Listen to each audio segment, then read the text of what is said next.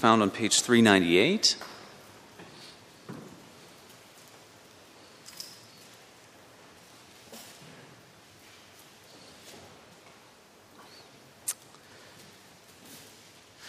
As you're turning there, I'd like to say Happy Father's Day, especially to you dads. A wonderful time to remember and to reflect on God's goodness, and ultimately to remember the kinds of things that the best things about dads in this life remind us of our Heavenly Father, as we sang this morning. His love is like a father's to his children, tender and kind, to all who fear his name. I think in my lifetime, it's somewhat been customary to, have got Mother's Day, which you got to do everything right, and that's so important. And then at church on Father's Day, you kind of downplay it. I'm kind of trying to make sure that we honor both equally. I want to say to you dads, certainly a passion in my life and my ministry is to teach and to train men about the importance of their calling and how indispensable you are in the lives, particularly of your children. It is a battle. This life presents so many challenges in so many ways that perhaps men or dads can find excuses to shirk their responsibilities. Don't do that. Read God's Word, trust His Spirit, trust in His goodness, and He will equip you to do that which you are needed to do. It cannot be overstated how important fathers are. And we're reminded of that in so many ways all throughout the world. So I challenge you to do that, but I thank God for you and for the role that you play in the lives of your family. And then perhaps also fitting, if I can just have a little fun, and I'm poking fun at myself here too, as you'll find out in a second, but providentially fitting that we, on Father's Day, have a passage where we see a man who once was given by God a head full of beautiful flowing hair, and by the end of the story, it's all gone. So lamentable in that sense. And I've seen some of the late 70s church directories. I know some of you had those heads of long flowing hair, so we can be nostalgic together. But this is the story of Samson, perhaps one of the end of Samson's earthly life, perhaps one of the most well-known stories in all of Scripture. Given by God, true, without error, and perfectly fit to accomplish His purposes. This is Judges chapter 16. Hear now from God's holy word. One day Samson went to Gaza, where he saw a prostitute. He went in to spend the night with her. The people of Gaza were told, "Samson is here." So they surrounded the place and lay in wait for him all night at the city gate. They made no move during the night, saying, "At dawn we'll kill him." But Samson lay there only until the middle of the night. Then he got up, took hold of the doors of the city gate, together with the 2 posts, and tore them loose, bar and all. He lifted them to his shoulders and carried them to the top of the hill that faces Hebron. Sometime later, he fell in love with a woman in the valley of Sorek, whose name was Delilah. The rulers of the Philistines went to her and said, "See if you can lure him into showing you the secret of his great strength, and how we can overpower him so we may tie him up and subdue him. Each one of us will give you 1,100 shekels of silver." So Delilah said to Samson, "Tell me the secret of your great strength and how you can be tied up and subdued." Samson answered her, "If anyone ties me with 7 fresh thongs that have not been dried, I'll become as weak as any other man." Then the rulers of the Philistines brought her 7 fresh thongs that had not been dried, and she tied him with them. With men hidden in the room, she called to him, "Samson, the Philistines are upon you." But he snapped the thongs as easily as a piece of string snaps when it comes close to a flame. So the secret of his strength was not discovered. Then Delilah said to Samson, "You have made a fool of me. You lied to me. Come now, tell me how you can be tied." He said, "If anyone ties me securely with new ropes that have never been used, I'll become as weak as any other man." So Delilah took new ropes and tied him with them. Then, with men hidden in the room, she called to him, "Samson, the Philistines are upon you." But he snapped the ropes off his arms as if they were threads. Delilah then said to Samson, "Until now you have been making a fool of me and lying to me. Tell me how you can be tied." He replied, "If you weave the 7 braids of my head into the fabric on the loom and tighten it with the pin, I'll become as weak as any other man." So while he was sleeping, Delilah took the 7 braids of his head, wove them into the fabric, and tightened it with the pin. Again she called to him, "Samson, the Philistines are upon you." He awoke from his sleep and pulled up the pin and the loom with the fabric. Then she said to him, "How can you say, 'I love you,' when you won't confide in me? This is the 3rd time you have made a fool of me and haven't told me the secret of your great strength." With such nagging, she prodded him day after day until he was tired to death. So he told her everything. "No razor has ever been used on my head," he said, "because I have been a Nazirite set apart to God since birth. If my head were shaved, my strength would leave me, and I would become as weak as any other man." When Delilah saw that he had told her everything, she sent word to the rulers of the Philistines, "Come back once more, he has told me everything." So the rulers of the Philistines returned with the silver in their hands. Having put him to sleep on her lap, she called a man to shave off the 7 braids of his hair, and so began to subdue him, and his strength left him. Then she called, "Samson, the Philistines are upon you." He awoke from his sleep and thought, "I'll go out as before and shake myself free." But he did not know that the Lord had left him. Then the Philistines seized him, gouged out his eyes, and took him down to Gaza. Binding him with bronze shackles, they set him to grinding in the prison. But the hair on his head began to grow again after it had been shaved. Now the rulers of the Philistines assembled to offer a great sacrifice to Dagon their god, and to celebrate, saying, "Our God has delivered Samson, our enemy, into our hands." When the people saw him, they praised their God, saying, "Our God has delivered our enemy into our hands, the one who laid waste our land and multiplied our slain." While they were in high spirits, they shouted, "Bring out Samson to entertain us." So they called Samson out of the prison, and he performed for them. When they stood him among the pillars, Samson said to the servant who held his hand, "Put me where I can feel the pillars that support the temple, so that I may lean against them." Now the temple was crowded with men and women. All the rulers of the Philistines were there, and on the roof were about 3,000 men and women watching Samson perform. Then Samson prayed to the Lord, "O sovereign Lord, remember me. O God, please strengthen me just once more, and let me with one blow get revenge on the Philistines for my 2 eyes." Then Samson reached toward the 2 central pillars on which the temple stood.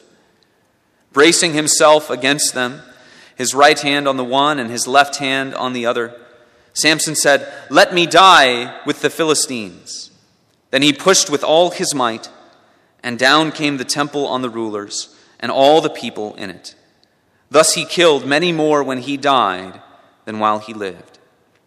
Then his brothers and his father's whole family went down to get him. They brought him back and buried him between Zorah and Eshtaol in the tomb of Manoah his father. He had led Israel 20 years. The grass withers, the flower fades.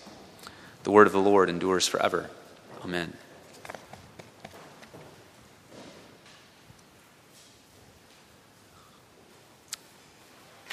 There's maybe nothing that is more tragic or difficult than watching someone you love or whom you might care, have a deep affection for them, to see them wander off down a destructive path and start to approach the precipice of destruction through some kind of sin or sinful pattern or sinful behavior.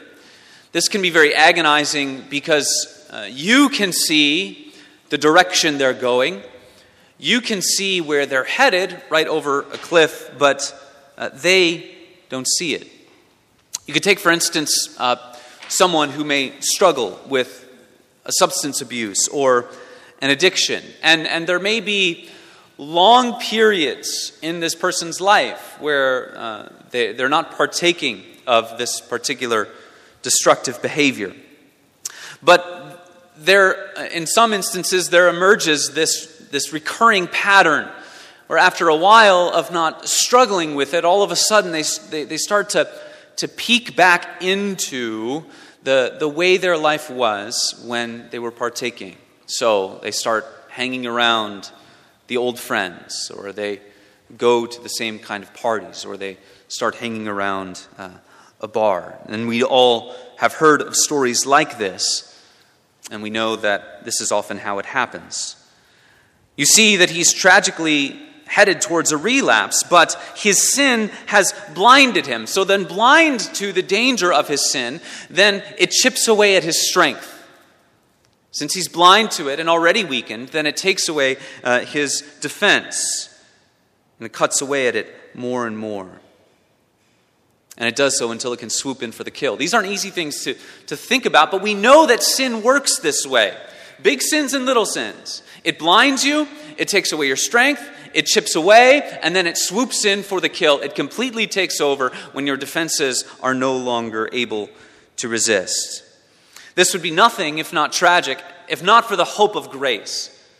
I'm always struck by the power of the gospel in prison ministry. And you have so many who are brought to this very low place, undeniable that their life has gotten off track.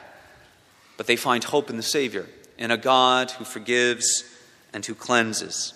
One of the things that failure does is it makes self-reliance and self-trust impossible. And also makes it true that as you look back on past failures in your life, you realize, you understand that trusting in your own strength has never led to triumph. Whenever you trusted in yourself, whenever you thought you were strong enough to get through it on your own, that is when you have fallen. So here's our life-transforming reality today. Since sin blinds us and weakens us, and we can't fight it on our own, we must run in faith to our hero who saved more through his death than while he lived. We must run to our hero who saved more through his death than while he lived. First, this idea of being blinded by sin. And you see that in Samson. You see it come to a pinnacle here in this chapter. Before we do that, I'd just like to mention one thing as we work through this story. In Judges, women are often portrayed as virtuous, as helpful. You think of Deborah, you think of Samson's mother. They're portrayed as good, virtuous, God-fearing women. The book of Judges doesn't have a low view of women at all. But in Samson's life, his interaction with Philistine women, you always see that acting as a picture of sinfulness and transgression.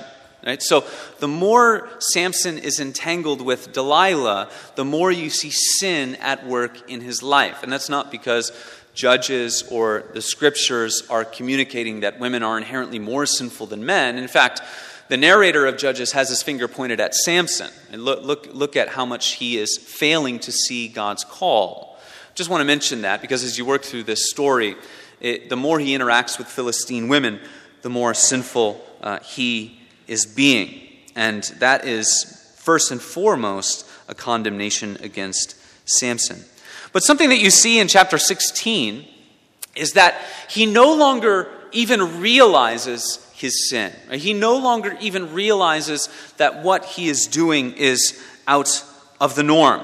Remember, back at the beginning of knowing Samson as a man, he sees this Philistine woman, the woman that he married, all the way back a couple chapters.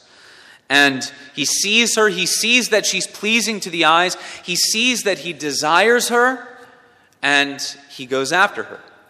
By the time we come to chapter 16, that's not what's happening. Samson is no longer seeing, in other words, he's no longer even realizing the kinds of paths he is walking down. So one commentator says, womanizing is no longer just something that Samson does, it has become who he is. It has come to define him. And that's what sin does.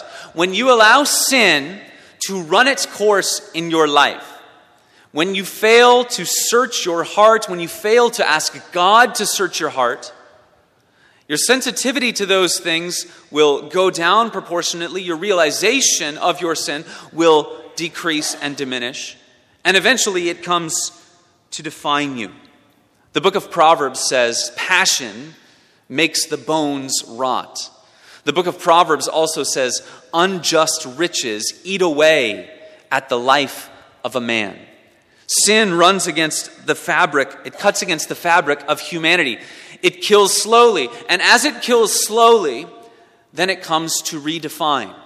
We live in an age that's obsessed with self-identity. And how do you identify, or how do you conceive of yourself? Well, if you're running down the path of sinfulness, sin will come to define you, and you will not have any choice in the matter. There are many pictures of sinfulness in the life of Samson, aren't there? The first one is the way in which his words come to condemn him. His words come back to be a sign of his condemnation.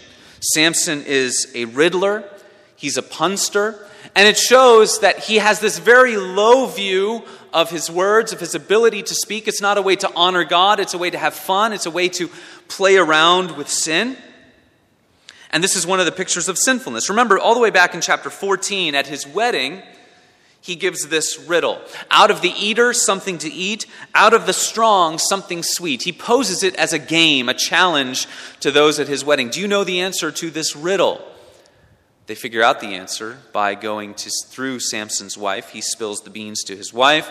She then tells her fellow countrymen. And they come back to him and they say, what is sweeter than honey?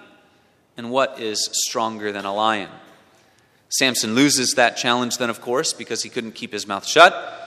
But this riddle and the answer to the riddle, in a sense, become a picture of Samson's life in general.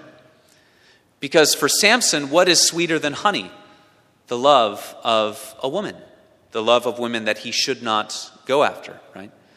And what is stronger than a lion? Well, women who have control of Samson are stronger than a lion. Samson proved that he himself was stronger than a lion because he killed one with his bare hands.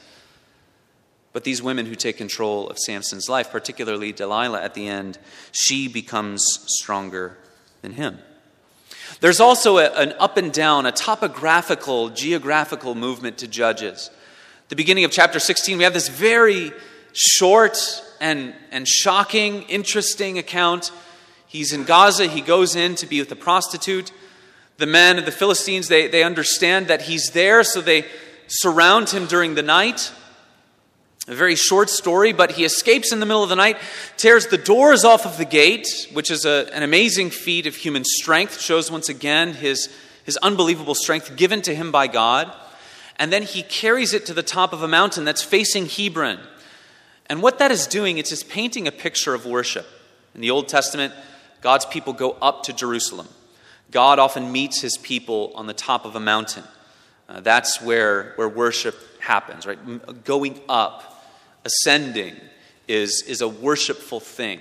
That's why when they built our church building in the 50s, the first thing you do is come up those stairs, right?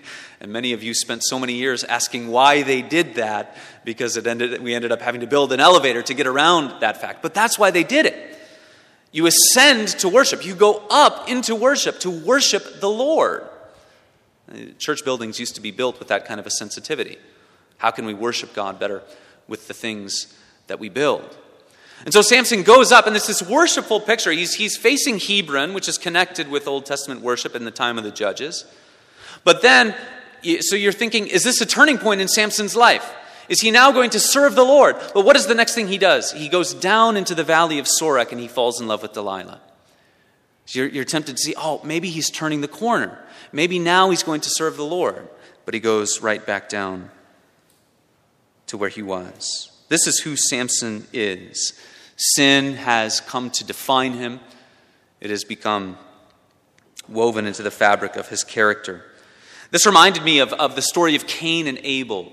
Remember, Cain kills his brother. He's speaking with God. And what does God say to him? Sin's desire is for you. You must come to master it. You must come to overpower it. You must come to control it. And sin is ruling over Samson. He is blinded by sin, no longer realizing the kind of life he is living. He's in a perfect place now where he could be stripped of everything. And the same is true for us. Sin's desire since the beginning, is always the same. Its desire is for you. It wants to define you. It wants to take away your sight and your strength and be woven into the fabric of who you are. Don't think that this isn't a battle. Don't think that this isn't a lifelong war, because when you start to think that, that's when you've already become to be blinded by it. Sin will come to define us. What once feels new and exciting, perhaps exhilarating, just becomes who you are. Normal. Psalm 139. Search me, O God, and know my heart. Try me and know my thoughts.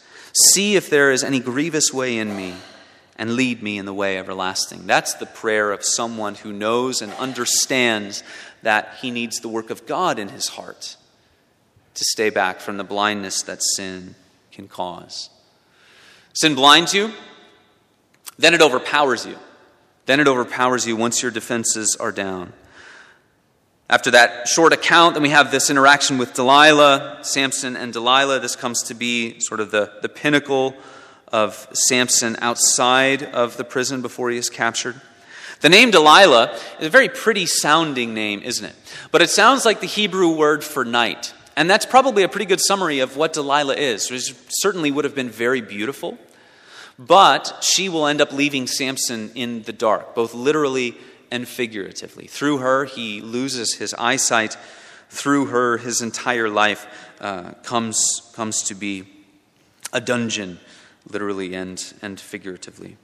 Samson's whole life has been a dangerous game, hasn't it? It's been interesting looking at every single episode, all that he did. It's all just been one big dangerous game to him. And that has been the tragedy, right? He has missed his calling. Set aside for the work of God. Set aside to be a deliverer of God's people. Set aside to be a hero. But most of the time, he spends his time in enemy territory, but not at war, but playing with sin. His relationship with Delilah is an allegory of his whole life. He's become such a menace to the Philistines, and the number that he has killed is many, right? He killed 1,000 with the donkey's jawbone. He's slaughtered them at other times, and it's always because of his personal escapades. But he himself is a national crisis to them. They offer Delilah an exorbitant amount of money. Find out where his strength is. Find out how you can overpower him. And the amount of money is out of this world, right, for that time in that part of the world. There's this drawn-out story, this back and forth, 4 chapters of Delilah and Samson going back and forth, 4 movements. Tell me where your source of strength is.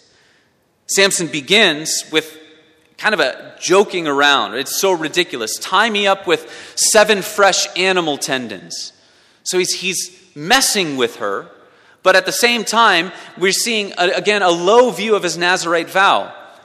Animal tendons that have not yet dried, those would be considered part of a corpse. And Hebrews, those who would serve God through the Israelite religion, you could not touch an animal corpse. It was unclean. And for a Nazirite, they especially could not touch anything unclean. And so Samson is showing us once again, he doesn't care about the regulations in his life. He would rather just have fun. He would rather just play a game with the woman that he keeps running after. The stakes are raised each movement in his interaction with Delilah. You keep saying, just stop. Just stop it. Why are you continuing down this path? And the last time that he lies to her, he actually brings her into contact with his hair. Did you notice that? The stakes are raised each time. And that's a picture that shows us as Samson moves through his life, the stakes are raised. Even though he's always messing around and he thinks he's playing and joking around and he'll slip out of it when he needs to, we know he's heading one step closer to the precipice of disaster. It's the same thing when you see people in your life and you say they're on a bad path. They don't know it, they don't see it, they don't realize it, but they're headed to the precipice of disaster. And oftentimes, even in our own hearts, we can convince ourselves that, I'll be fine. I'll slip out of it. I'll be able to break free. You think it's under control, and that's exactly what your sinful nature, that's exactly what Satan, the enemy, wants you to think. Because it blinds you, and then it saps your strength. You say to Samson as you read it, "How foolish can you possibly be? Just stop. What are you doing?" But imagine what God sees and what God must think when he sees his people setting themselves on paths of sinfulness, sinful patterns, sinful behavior. He sees the end from the beginning. He sees the lack of wisdom in one choice and the next choice and the next choice. And think about what he sees and what he thinks when he sees his children doing that. Delilah nags at him. She won't give up. We're reminded that this is exactly what happened with Samson's first wife, aren't we? If he could have just kept his mouth shut and wouldn't have told his first wife the answer to that riddle, then he never would have lost that challenge. But the last time, all he does is he needs to give some clothes to those who defeat him. This time he loses his life. See, the stakes are always raised. The longer you mess around with sin, the higher the stakes become. In verse 17, we read that Samson tells Delilah everything. Really, you could translate that. He told her his heart. An amazing phrase. He told her his heart. He spilled his heart to Delilah, this one who wants to destroy him, this one who wants to take advantage of all that he tells her. Sin does the same thing. Sin demands the heart, and it only promises destruction. That's one similarity between sin and God, isn't it? They both demand the heart. God says, "Serve me with all of your heart. Let everything within you be oriented towards the service of me." And what does God give you when we give him our heart? What does he give? What does he promise? Eternal life, eternal blessedness. Samson, for bearing his heart, what does he get? His strength is gone. He wakes up. He says, "Oh, well, I'm in another pickle. I guess I'll just break free because I'm always strong enough to do that." But you play around with sin long enough, and someday there will be a day where you wake up and you no longer have the strength and the ability to break free. The man who always went wherever he wanted, and usually it was where where he shouldn't have been. He was always going to places he shouldn't be, but he always went wherever he wanted. He ends up in prison. Can't go anywhere, period. The man who always followed his eyes, the man who always saw what was pleasing in my eyes and what do I want, the man who always followed his eyes has his eyes gouged out. It's the ultimate humiliation to the one who should have been the ultimate hero. He trusted in his own strength. He saw no reason to serve anyone but himself, but he didn't consider what sin demands. Sometimes we think about sin and, I can make exceptions. There are a lot of people who struggle with this sin. There are many people that are good Christians have struggled with this level of anger or bitterness or lust or rage or mistreating others or gossip. But it demands the heart. There's a twofold disaster with Samson.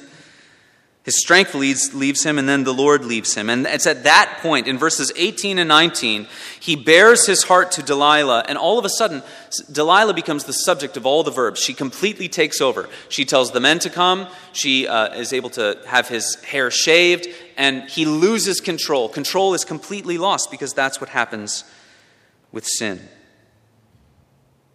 So his strength is gone, and God is gone. It's one thing to be without your gifts. It's quite another to be without God, right? Give me all the world. It's still nothing if you don't have Jesus. But not all hope is lost. And that's the wonder of grace. Verse 22 says, his hair began to grow again. And that tells us that not all hope is lost. And it tells us about the triumph of grace. Samson is blind. He's weak. But he's finally ready to be used of God. Sapped of his strength, where he doesn't want to be, now all of a sudden, this is the moment where God works through him. This is the moment where victory and triumph can be most clearly seen in Samson.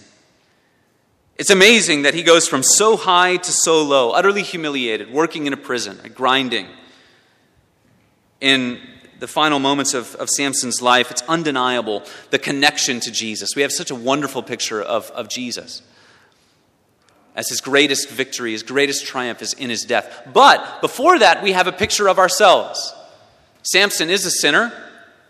Samson is one whose whole life has really mostly been defined by sin. And so before he's a picture of Christ, he's a picture of the rest of us. And I think one of the great lessons of Samson's life is that we should seek to be brought to a place where we renounce all self-reliance and all self-trust and realize that we must look outside of ourselves for hope. Most of us aren't going to have a rap sheet quite like Samson, the kind of life that he lived and the kinds of things that he experienced. But if we ask God, show me the depth of my sin, show me the offensiveness of my sin before you. It's like we prayed today. On Judgment Day, everything will be viewed in the light, the flame of God's holiness, and no judgment will be denied. No one would dare question the judgment of God on Judgment Day. And everything that we ever did will look infinitely more sinful than it did when we did it. And so if we ask God, please teach me, help me to know, help me to see the depth of my sin, help me to see especially my capacity for evil. If I rely on my own strength, if I trust in myself, my life very well may look like the life of Samson. But help me to see sin as you see it. Help me to see the depth of my own sin so that I may look in my own heart and say, I am the foremost of sinners, like the Apostle Paul said. Me. I'm the foremost of sinners because only I can look into my own heart. I can't look into your heart. But with God's help, I can look into mine. And so through that, we can be brought to a place where, as Samson is forced to do, he has to renounce his self-reliance and his self-trust because it's gone. His sight is gone. His strength is gone. But if we can learn to lean on God before that point, and that he would empower us to use that which he has given us to serve him. That's the great tragedy of Samson. He serves himself with his giftedness. He serves himself with his strength. But to ask God, allow me to use that which you have given me to serve you. Charles Spurgeon says, our life derives all its strength from God. And if he deigns to make us strong, we cannot be weakened by the wiles of the adversary. Strength that comes from God doesn't go away. Strength that comes from God lasts forever. Samson was in the last place he wanted to be, but he was finally right where he needed to be for God to work through him. Remember, his whole life has been about this fomenting conflict between the Philistines and the Israelites. God has been behind all of it and working in and through the situation so that he would bring Samson right to where he is at this moment so that he might use him in the way that he appointed for him to be used. There's this exiting of Samson's ego, and the story ends really with a clash between the God of the Bible and Dagon. You see how the people almost start having a worship service when Samson is brought out. They're singing to their God. A reminder that when God grants victory, when God grants blessing, or in that time of the world, people who would worship any god, if they were given a victory on the battlefield, they would sing to their God. Samson, when he was given victory, would make a riddle about himself, or he would sing about himself. You go back to Judges chapter 5, Deborah writes a song of praise to God after the victory. Wonderful to be reminded of that, but also sad to see the way that Samson has rejected his calling again and again. But it also shows that the Philistines are saying, our God, Dagon, has given us victory over this warrior. He's delivered him into our hands. Look at how wonderful this is. And it shows us that everything in Samson's life had cosmic importance. Everyone could look at Samson's life, even though he was living it according to his own will, doing whatever he wanted. There was this cosmic importance to all that he did. And to you, brothers and sisters, I say that everything that you do, there is cosmic importance. You are either serving the God of the Bible or you are serving your own desires. And all of that will be brought to light one day. And it makes us understand and know the importance that every day has, every day that's before us. There's this clash then between the God of Scripture and Dagon. And as we often see, the God of Scripture wins. He doesn't need a warrior who's equipped with great strength. Right? If Samson is almost like the Achilles of the Bible, the greatest warrior that we have all throughout Scripture, the strongest one in all of God's people perhaps. But it's when he's weak, it's when he's humiliated that God says, now I will triumph. Because he does not triumph through the strength of a human arm. He does not triumph through earthly chariots and horses. He triumphs through his own power. Like Samson, Jesus comes from a place of great strength. But Jesus' strength is so far beyond that of Samson's. Like Samson, Jesus was humiliated, brought low compared to where he was. But Jesus did not deserve his humiliation. Yet he willingly takes it on for me and for you. Just like Samson, Jesus won a great victory, a greater victory through his death than all of the good in his life. The Gospel of John says you couldn't fill, the whole world would be filled with the books if you tried to document every good thing that Jesus did in his life. Healing, teaching, encouraging. And yet through his death, he saves more. Just like through Samson's death, that was his greatest victory. He had this whole long line of these amazing victories in battle. He was a one-man army, slaying thousands of Philistines. But he kills more through his death than he did in his life. And Jesus saves more through his death than he did in his life. So we're pointed to Jesus Christ. But we're pointed to the majesty of Jesus because we see how much better he is than Samson. A righteous man who lived his whole life in service to God, the exact opposite of Samson. A righteous man who did not deserve the humiliation, but who is brought low so that he might save, to remind us that the God of the Bible saves in ways that men and women would never think of. Not according to human strength, but according to his grace. Dagon is no match for the God of Scripture, the one who has crushed sin and death and hell. So let this God be your salvation and your strength. Let him be your strength. Know that you do not have the strength in yourself to fight this battle. There is sin that's working in you. There is sin that's at work in the world. There is an enemy that is up to the challenge, that wants you, that wants to claim you. Thus you need to live in the strength of another. Build your life on the power of the cross, the victory that God shows us that happens when it's least expected. And ask this God to make you more dependent upon him. And as you think about the life of Samson, it is a beautiful picture of Christ that he delivers more through his death than he does in his life. But you, who are given time on this earth, your goal ought to be that you would serve God with your life, that you would serve God with your giftedness, that you would serve God with what he has given to you. Because Samson didn't do that, right? He wasted all of it. He wasted all of it. But let the mentality of someone like Paul the Apostle, who says in Philippians chapter 1, it's my eager expectation and hope that I will not be at all ashamed, but that now, as always, Christ would be honored in my body, whether by life or by death. For to me to live is Christ and to die is gain. Every moment that he gives you, what is it for? To serve God. Every moment that he gives you, what is it for? To glorify him, to honor him, to live in light of the truth of who he is in his kingdom. The Lord is my light and my salvation. Samson had to figure that out, didn't he? But to us who can know it by God's grace, you can then say along with the psalmist, whom shall I fear?